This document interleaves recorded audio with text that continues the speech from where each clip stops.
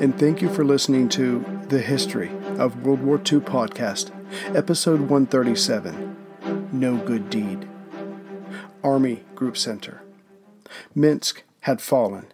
Now it was time to continue on east by northeast, and make for the next major target, Smolensk. But first, the way had to be cleared by capturing the land bridge, if you will, of the open area in between Vitebsk and Orsha to the west of Smolensk. But there was still the matter of the Stalin Line.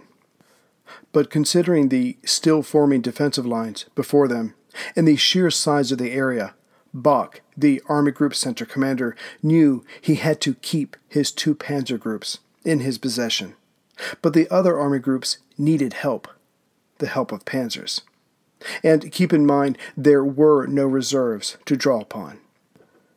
In time, everyone who mattered in Berlin would say at one point in the near future that this was the most important decision of the whole war. Who should receive some of Army Group Center's tanks? Lieb of Army Group North or Rundstedt of Army Group South? Because the idea was to make the best decision in regards to keep in this conflict, for all the size of European Russia, a short war. But on the other side, the Stavka was making its decisions in terms of surviving and ultimately winning a long, drawn-out war. After all, Soviet Russia had the men. They could build the weapons of war, given Stalin's first 2 5-year plans of industrializing his country. They just needed time. So all decisions for Moscow were made with this condition in the fore. And helping the Russians with this, and hurting the Germans, were those 2 massive pockets of trapped men around Bialystok and just west of Minsk. Yes, the city had fallen, but those Russian troops were still resisting. They were running out of everything, and some of the men had separated themselves in order to flee east, but those that stayed were fighting hard and not giving up. Also, the Soviet forces to the north and south were having comparatively better success. Perhaps this was the beginning of the Russians at least slowing down and maybe, perhaps, stopping the German advance. After all, the Russian units to the far north had been shattered, the survivors retreating, but now new lines were forming before Leningrad. Kiev was still in Russian hands, and the invaders had not pushed back the defenders to the Dnieper River in southern Russia. For Army Group Center, the next phase lay before them, Smolensk. Yet Hitler had given an order that the panzers of Army Group Center were to halt until those trapped Soviet troops to the west of Smolensk could be eliminated. But putting Hitler's nerves aside for a moment, everyone involved knew the entire basis of victory for Germany was not allowing the Russians time to mobilize their millions. So, with that in mind, it was time for Auftragstaktik, which means that subordinates could, without an explicit order from above, decide certain tactics for themselves, if it was in accordance with the overall strategy. And everyone who mattered in a German uniform knew that meant the capture of Moscow, no matter what Hitler had uttered during some of his long speeches to his generals. So Guderian, as was his personality, kept his panzers going. Hoth did the same thing, as it was militarily prudent to do so. Now back on the move, the panzers needed to cross the western Dnieper and Vina rivers, respectively, and get to the Vitebsk-Orsha-Smolensk triangle. This would set up the fall of Smolensk and open the way to Moscow. But military prudence demanded that Army Group Center's flanks be secured, which wasn't happening, with Army Group North and Army Group South's less impressive penetrations. But first things first. In practical terms, Army Group Center needed to shore up its encirclement, or keel, just west of Minsk, to halt the flow of escaping Soviet troops near the city, which would also help capture remaining troops from around Bialystok, further west. The destruction of the trapped enemy troops would go to Kluge's 4th and Strauss's 9th armies, while the tanks of Hoth's 3rd and Guderian's 2nd Panzer Groups moved on. Yet the German military was having trouble with the stubborn Russians around Bialystok, which left the panzers, those left behind just west of Minsk, with the job of holding up the trapped men before them. Honestly, they could have used more tanks, but Guderian was too busy seeking glory, and Hoth trying to keep up. Field Marshal Bock was already receiving reports that massive Soviet troops were lining up before Smolensk, which meant that when his men got there, they would have a time-delaying fight on their hands, and this was not part of the plan. But Braulich, the commander-in-chief of the army, believed he had worked out a plan to a problem he foresaw back in late June. His idea was to take Hoth's 3rd and Guderian's 2nd Panzer Groups, put them with infantry divisions of the 4th and 9th Armies, once they were able to disentangle themselves from reducing the Soviet Kiels, place them under the command of Kluge's 4th Army, and send them east, thus creating a 4th Panzer Army. This would leave the task of reducing the encircled enemy troops to the other units of the 4th and 9th Armies, along with the yet committed 2nd Army. In short, Army Group Center would be broken into 2 formations. One would handle the trapped Soviet troops, while the other got on with keeping Barbarossa going. Bock would still be in overall command, of course, but that's not how he saw it. The Field Marshal worded his displeasure at this idea with concerns about there being another level of command between himself and the troops, that Kluge's headquarters was not set up to direct panzers. For one thing, they didn't have enough radio equipment. But in reality, it came down to egos and pride. Bock knew that a leader with less troops was a less powerful leader. What's more, Kluge's style of leadership did not mix well with the independent-thinking Hoth and Guderian, not to mention the little race for glory these two were already engaged in. And not to put too fine a point on it, Guderian stated he would resign if he had to work under Kluge, right in the middle of a war.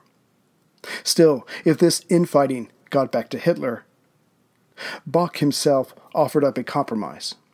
Kluge's 4th Army could have the 2 panzer groups, but no massive infantry armies. He wasn't about to be outdone, and this solution meant that Kluge would not be rivaling him. The compromise was agreed to.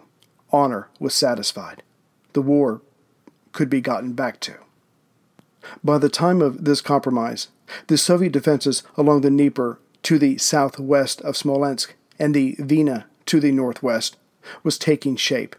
The Soviet Western's Front 4th Army, or rather its remains, along with the 13th Army, which had been moved up from the 2nd major line of defense, were put into place.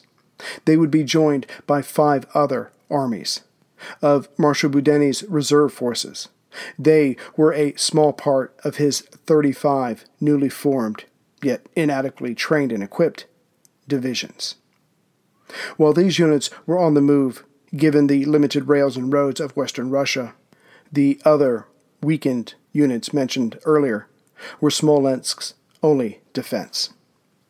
But as these various lines of defense consisted of mostly rifle divisions, Moscow knew they would not be enough to hold back Army Group Center's 1,000 tanks and 6,000 guns coming their way, though they obviously didn't know these exact numbers.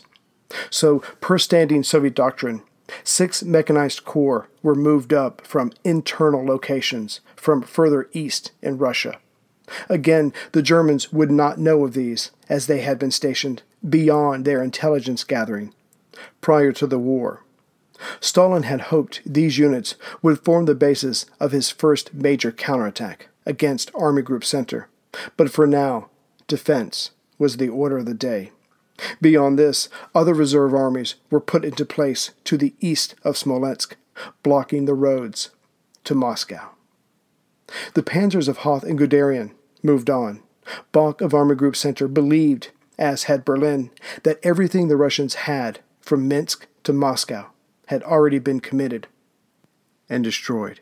Sure, there would be remnant forces, but the battle was mostly over. Now it was just a matter of making the journey to the Soviet capital. So July 2nd found the panzer commanders now past Minsk, heading for the river Berezina, some 45 miles or 80 kilometers east of the recently fallen city. As the river flowed, Hoth was a bit closer. Though, despite this advantage, Hoth's tanks found themselves dealing with swampland and dozens of wooden bridges that could barely, or not at all, handle the weight of his armored units. Beyond this, his tanks suffered from days of heavy rains, so he was slowed down. And even though he was using fewer tanks, having left more behind at Minsk, Hoth's 3rd Panzer Group would head east in 2 arcs. One would swing wide north and pass through Polotsk and Vitebsk, some 100 miles or 180 kilometers northeast from Minsk. The other would take a more direct approach, but stay to the north or on the left bank of the Dnieper River, where it turned east and practically led directly to Smolensk. As for the Russians, they knew this area well, and that the panzers would not have an easy time of it.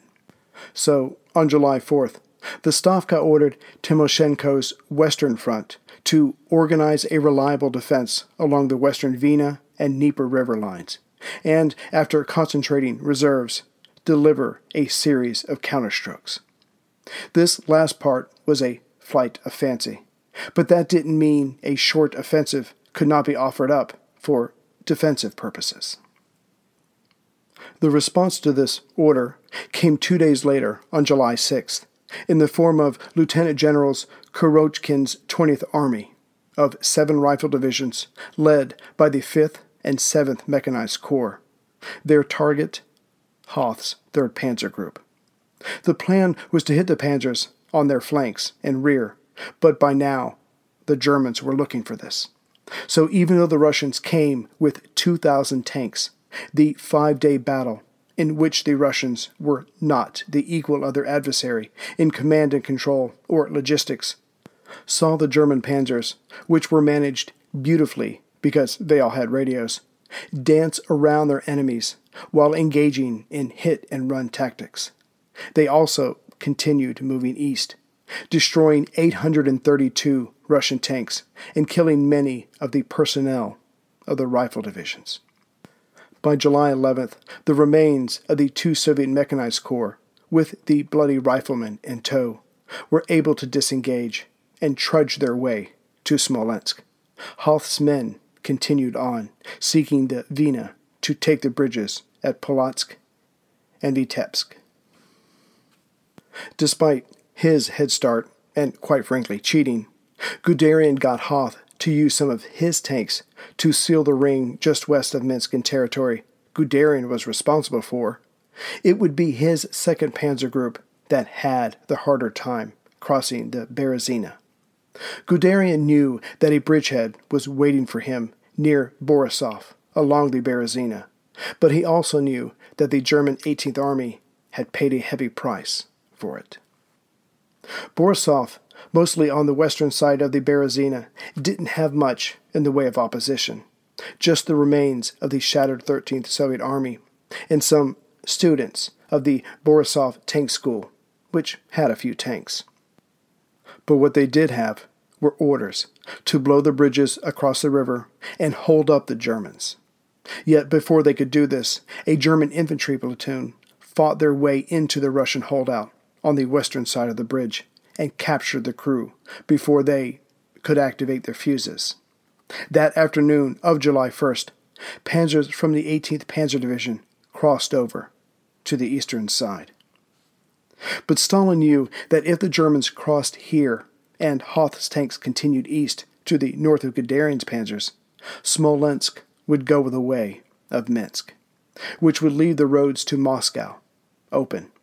So the bridges at Borisov had to be retaken or destroyed. Therefore, days before, Stalin had ordered the 1st Moscow Motorized Division under General Kreiser into position. The Germans knew they were coming, having received Luftwaffe reports of the convoy on the highway from Smolensk, as well as intercepting Soviet radio transmissions.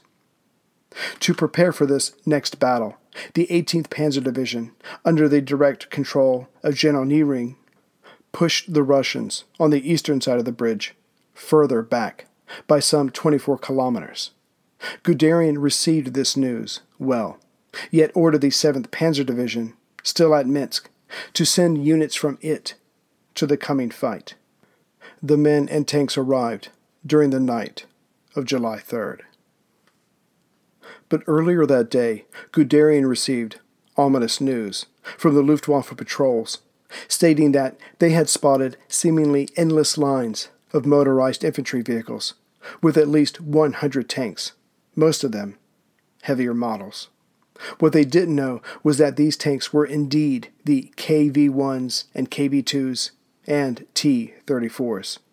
The last one had a 152mm gun, which weighed more than the entire Light Panzer IV tank. The Russian units, probably being whipped from behind by Stalin and Zhukov, went into action on the very day they arrived at the Germans' defensive line, on July 3rd. This surprised the 18th Panzer Division, who assumed they would rest first, but that was nothing compared to the surprise they got when they engaged the heavier tanks. The Soviet Division's 12th Tank Regiment, along with a company of KV tanks, came at the bridgehead, with motorized infantry on either side. At first, the Germans literally panicked as their initial shots bounced off the thick machines, but then their training kicked in. Their panzers might not have been able to pierce the hulls of the KV or the T-34, but their 88mm anti-aircraft guns with armor-piercing shells could, so they were used without thought of husbanding shells for later. Between this and being attacked by the Luftwaffe, the Soviet tanks were reduced over time. Yet before they were ruined, the Soviet tanks savagely damaged the 18th's heavy tanks and completely wrecked their lighter vehicles. After the initial Soviet dash was subdued, the panzers moved in. It was clear to them that the Russian tanks, or very few of them, could communicate with each other. So, focusing their vehicles, they harnessed their firepower, taking out the light tanks first, and then ganging up on the KV and T-34s. As for the heavier tanks, the Germans quickly found that by taking out their tracks, they could flank them and hit them somewhere else besides their very thick fronts. Yet, before some of the last tanks could be taken out, they simply ran out of gas, having gone straight into battle. These were incorporated by the Germans. On a side note, Guderian personally inspected the T-34s, found them worthy, and sent some back to Germany. Within 2 years, even heavier models of the T-34, the Panzer V, or Panther, tank, was being produced. This podcast could not exist without the help of sponsors like Yahoo Finance. When it comes to your financial future, you think you've done it all. You've saved, you've researched, you've invested all that you can.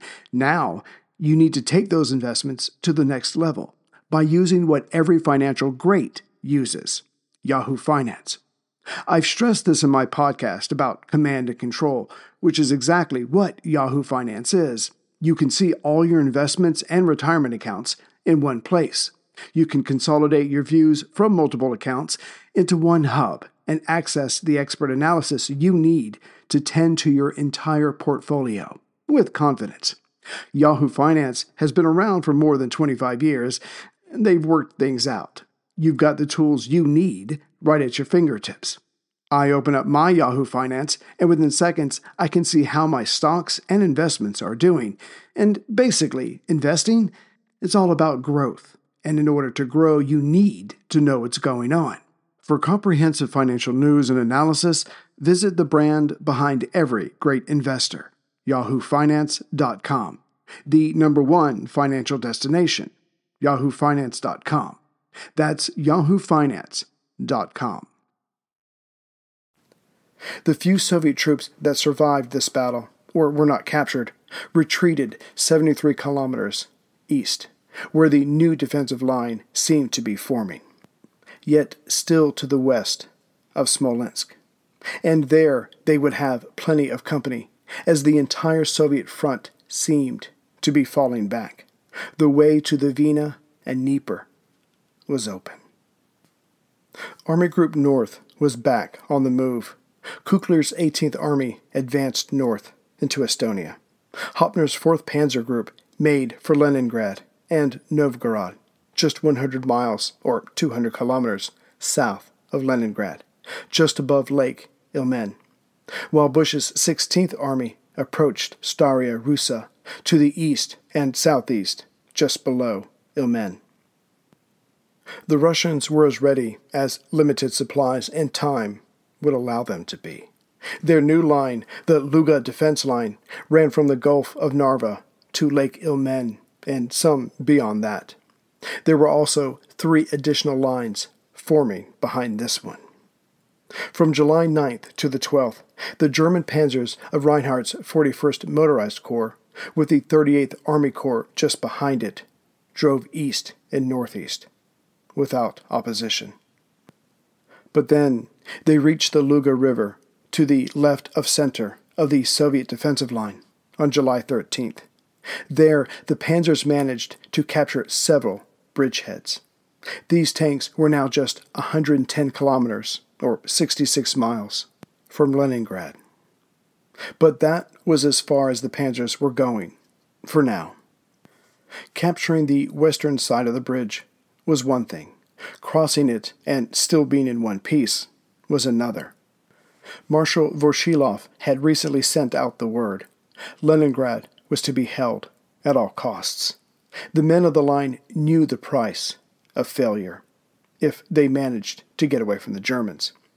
Still, this was Russian territory proper. It would be defended. For the next few days, the panzers and armored vehicles tried to cross, but were pushed back by intense artillery fire. Reinhardt called on Manstein's 57th Motorized Corps to his south for help, but he was in no position to assist. The 57th, on Reinhardt's right flank, had slowly cut its way through the forests of Opachka and Novgorod to a position just west of Lake Ilmen. But because there was only one real road from the Stalin Line south of Orstov to their current position, the motorized troops were soon 50 miles in front of the marching infantry. Manstein was not only not able to help his comrades along the Luga River to his northwest, but his own plan of cutting the route between Leningrad and Moscow by positioning his troops about 60 miles or 97 kilometers southeast of Leningrad was endangered, as he was no longer able to move forward in the face of intense Soviet artillery. If the Soviets were ever going to seriously counterattack, not because of their superior forces, but because an enemy force had been isolated by the terrain, as was Manstein's, now was the time. So, on July 14th, Lieutenant General Datutin, the new Chief of Staff of the Northwestern Front, ordered the 11th Army, supported by the 1st Army Corps, to lay into the German troops. They came in 2 wings. The northern attack, made up of the 10th Mechanized Corps, the southern of the 16th and 22nd Rifle Corps, came in and put units in between the 8th Panzer Group, the most advanced unit, from the rest of the 56th Panzer Corps. Even further behind the latter group, the 3rd Motorized Corps and the Toptovkin pushed forward for the next 2 days, fighting every inch of the way, and eventually making it to assist the 8th Panzer Division. But by then, July 18th, the 8th had lost 70 of its 150 still operational tanks. The Russians could not be dislodged until July 18th, when all of the German forces along the road had caught up. But by then, the panzers of the 18th had been shaken, their confidence gone. It didn't help that they had traveled so far, so fast, that much of their supplies, for the last few weeks, had to be flown in due to the straggling Soviet soldiers to their rear, not to mention the at least 5 major partisan armies operating behind them. Von Lieb, the Army Group North commander, once again, as he had before his panzers reached the Stalin line, which made that fight harder than it had to be, ordered his panzers to stop, while the infantry cleared up the area immediately behind them. It would turn out this was now all but impossible, with the constant night attacks of the mentioned partisan units. Still, von Lieb knew there had to be some forward movement, so units were shifted around. The attacks towards the river and town of Luga continued, while less mauled panzer units would advance in a counterclockwise swing, heading east, just below Lake Ilmen, that would, hopefully, still cut off Leningrad from Moscow, by joining up with Finn soldiers at Serv, just east of Lake Ladoga. Army Group South. Last time we saw Rundstedt, commander of Army Group South, decide to send 2 of his motorized corps south to help the logjam just east of the Romanian border. At whatever cost, the Soviet defenders could not be allowed to reach the Dnieper River. Off went the motorized corps, using the Odessa Road, trying to catch up to Schobert's 11th Army. Meanwhile, Reichenau's 6th Army's northern half, the force had been divided, now containing mostly infantry, would continue heading east to capture bridgeheads near Kiev. We also saw that as Moscow believed that Kiev was still the paramount objective of Army Group South, several counterattacks were launched at the armored tip of the German troops heading due east. They failed, and then the 6th Army's southern half of 2 motorized corps turned south on July 12th. Moscow and Lieutenant General Kirponos of the Southwestern Front desperately tried to figure out the objective of this southern advancing force, and then it hit them, or rather Kirponos, first. The Germans were attempting to block the Soviet 6th and 12th Armies from escaping east, so Kirponos ordered the 2 armies to head for the Dnieper River. This was on July 17th. But the next day, Moscow intervened and ordered their own retreat, but that the men were to stop and reform their line some 100 kilometers, or 60 miles, short of the waterway. The Stavka was, without knowing it, working with Army Group South to destroy these forces. Other Stavka orders were robustly given, but half-heartedly carried out.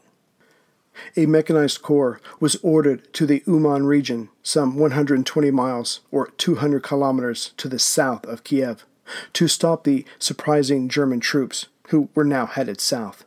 But they had by this time abandoned the area.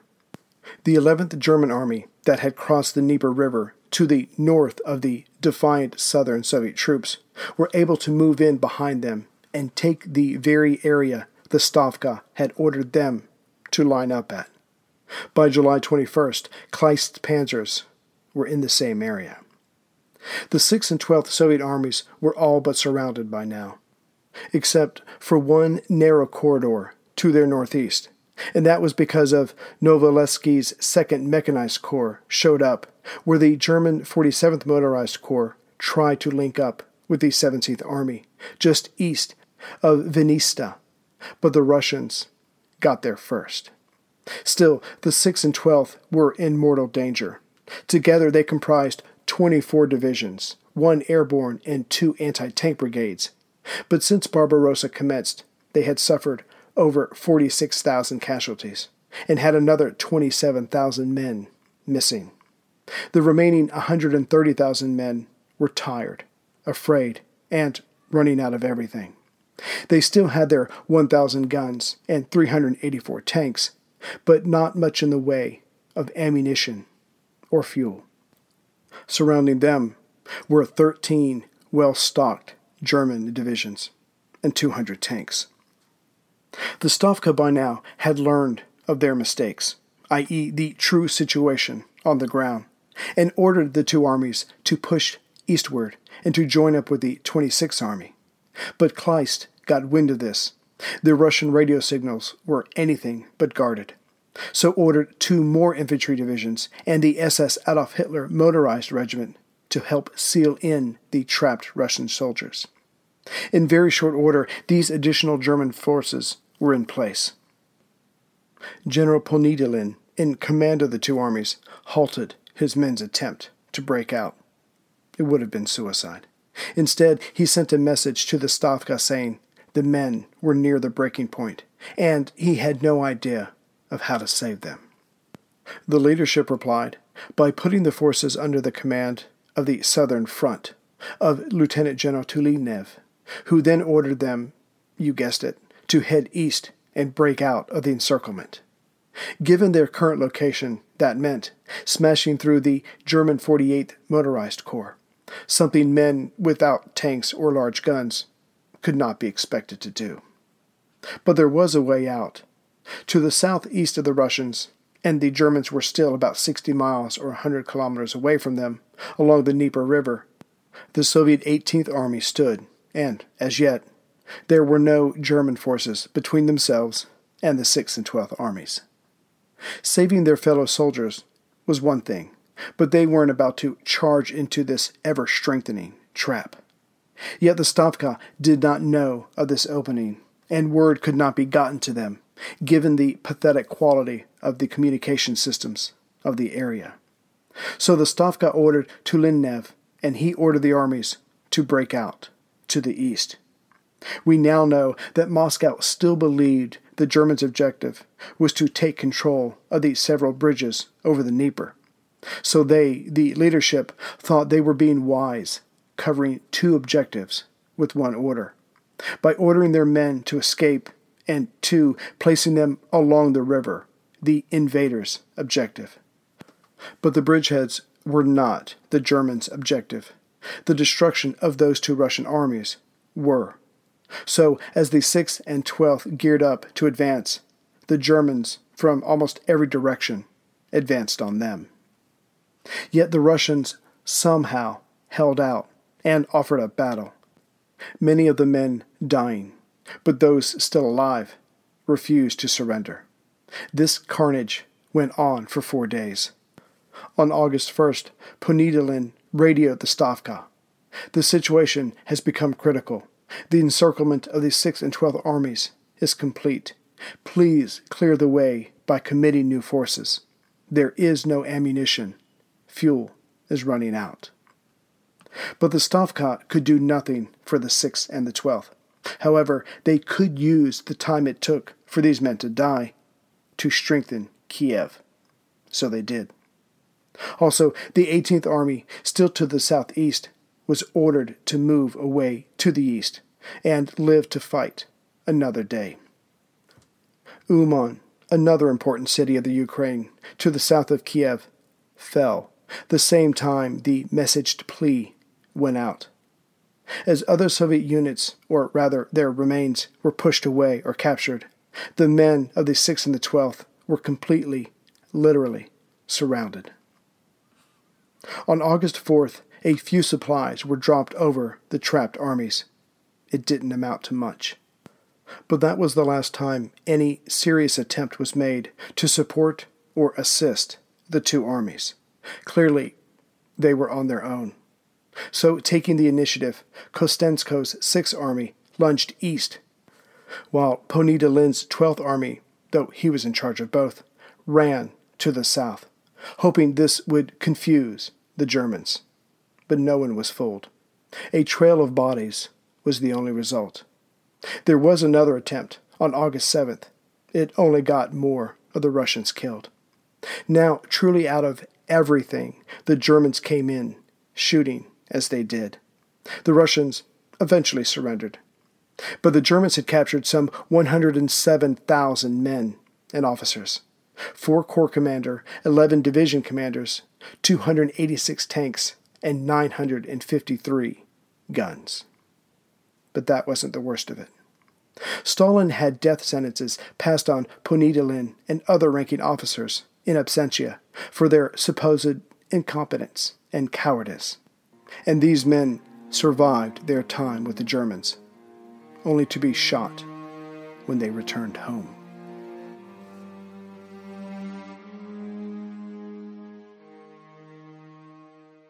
You know how to book flights and hotels. All you're missing is a tool to plan the travel experiences you'll have once you arrive. That's why you need Viator. Book guided tours, excursions, and more in one place. There are over 300,000 travel experiences to choose from, so you can find something for everyone. And Viator offers free cancellation and 24/7 customer support for worry-free travel. Download the Viator app now and use code Viator10 for 10% off your first booking in the app. Find travel experiences for you. Do more with Viator.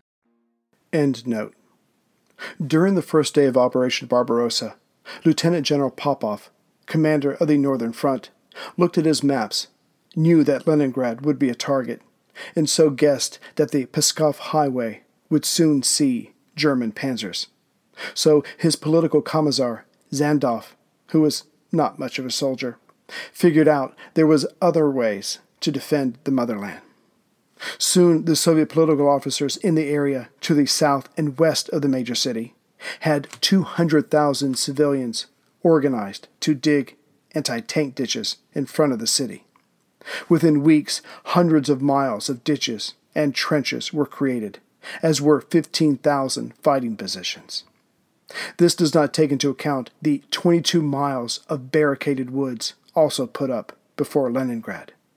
Still, the Germans could, and probably would, find ways around this, or use POWs to fill in the ditches. So, 2/3 of a million civilians were evacuated from Leningrad by August. As mentioned numerous times, the various Soviet armies, except for the most part those along the border when the war broke out, were suffering from a shortage of every kind of equipment. It certainly did not help that during the second half of 1941, Moscow was attempting, while fighting the Nazis, while trying to move millions of men around to far-flung places, to take apart and move as many factories of heavy industry as possible. The various entities that had been producing the tanks, planes, guns, artillery, shells, and bullets that were so desperately needed. What's worse, the vast majorities of these factories were in Western Russia, like Leningrad and the Eastern Ukraine. As with the rapid and complete overhaul of the Soviet military hierarchy, the GKO created the Council for Evacuation, which had the task of moving all possible industrial centers to the Urals, or Siberia. But this was not simply a matter of taking apart large structures, numbering them, and rebuilding them after moving for thousands of miles on a train. Did the new proposed location have nearby raw materials needed for whatever enterprise the factory undertook? What structures were already there? How could this new building fit in with what already existed, so as to minimize the time for the shipped building to be up and running? Where were the people to live and sleep when not working? Most destinations did not have the required living quarters for the mass of people about to descend, so they had to be built first. The only workers not being called upon to move to the east were being called up for military service. But what was the right balance of drafting skilled workers versus leaving them to produce goods needed by the military? A site would be chosen only after considering many factors. Then construction crews would be sent out to sleep under the stars until enough housing had been erected. Then there was the issue of adequate power to run the newly displaced factories. And yet, the scale of this redeployment is hard to truly appreciate. One factory took 8,000 rail cars to be moved. Those rail cars were already under the threat of German air raids until out of reach of the Luftwaffe when they got to the Far East. The Germans had come at Leningrad so fast that only 92 factories were moved before most were behind the enemy lines. The latter summer months of 1941 mostly dealt with dismantling the structures, which meant they were not contributing to the war effort. In October and November alone, more than 500 buildings and just over 200,000 workers were taken away from Moscow alone. Yet not everything could be moved in time, so it had to be destroyed. Yet in some areas, the infrastructures were left alone on purpose, but sabotaged on a regular basis, which had given the Germans hope, but no clear results. Hitler and his generals were surprised by this willful destruction that took the Soviets decades to build. What's more, they, the invaders, had been counting on these facilities and their workers to meet production quotas. After all, they were taking on the largest army in the world. With everything you have on your plate, earning your degree online seems impossible. But at Grand Canyon University, we specialize in helping you fit a master's degree in education into your busy day. Your graduation team, led by your own GCU counselor, provides you with the personal support you need to succeed. Achieve your goals with a plan and team behind you. Find your purpose at Grand Canyon University. Visit gcu.edu.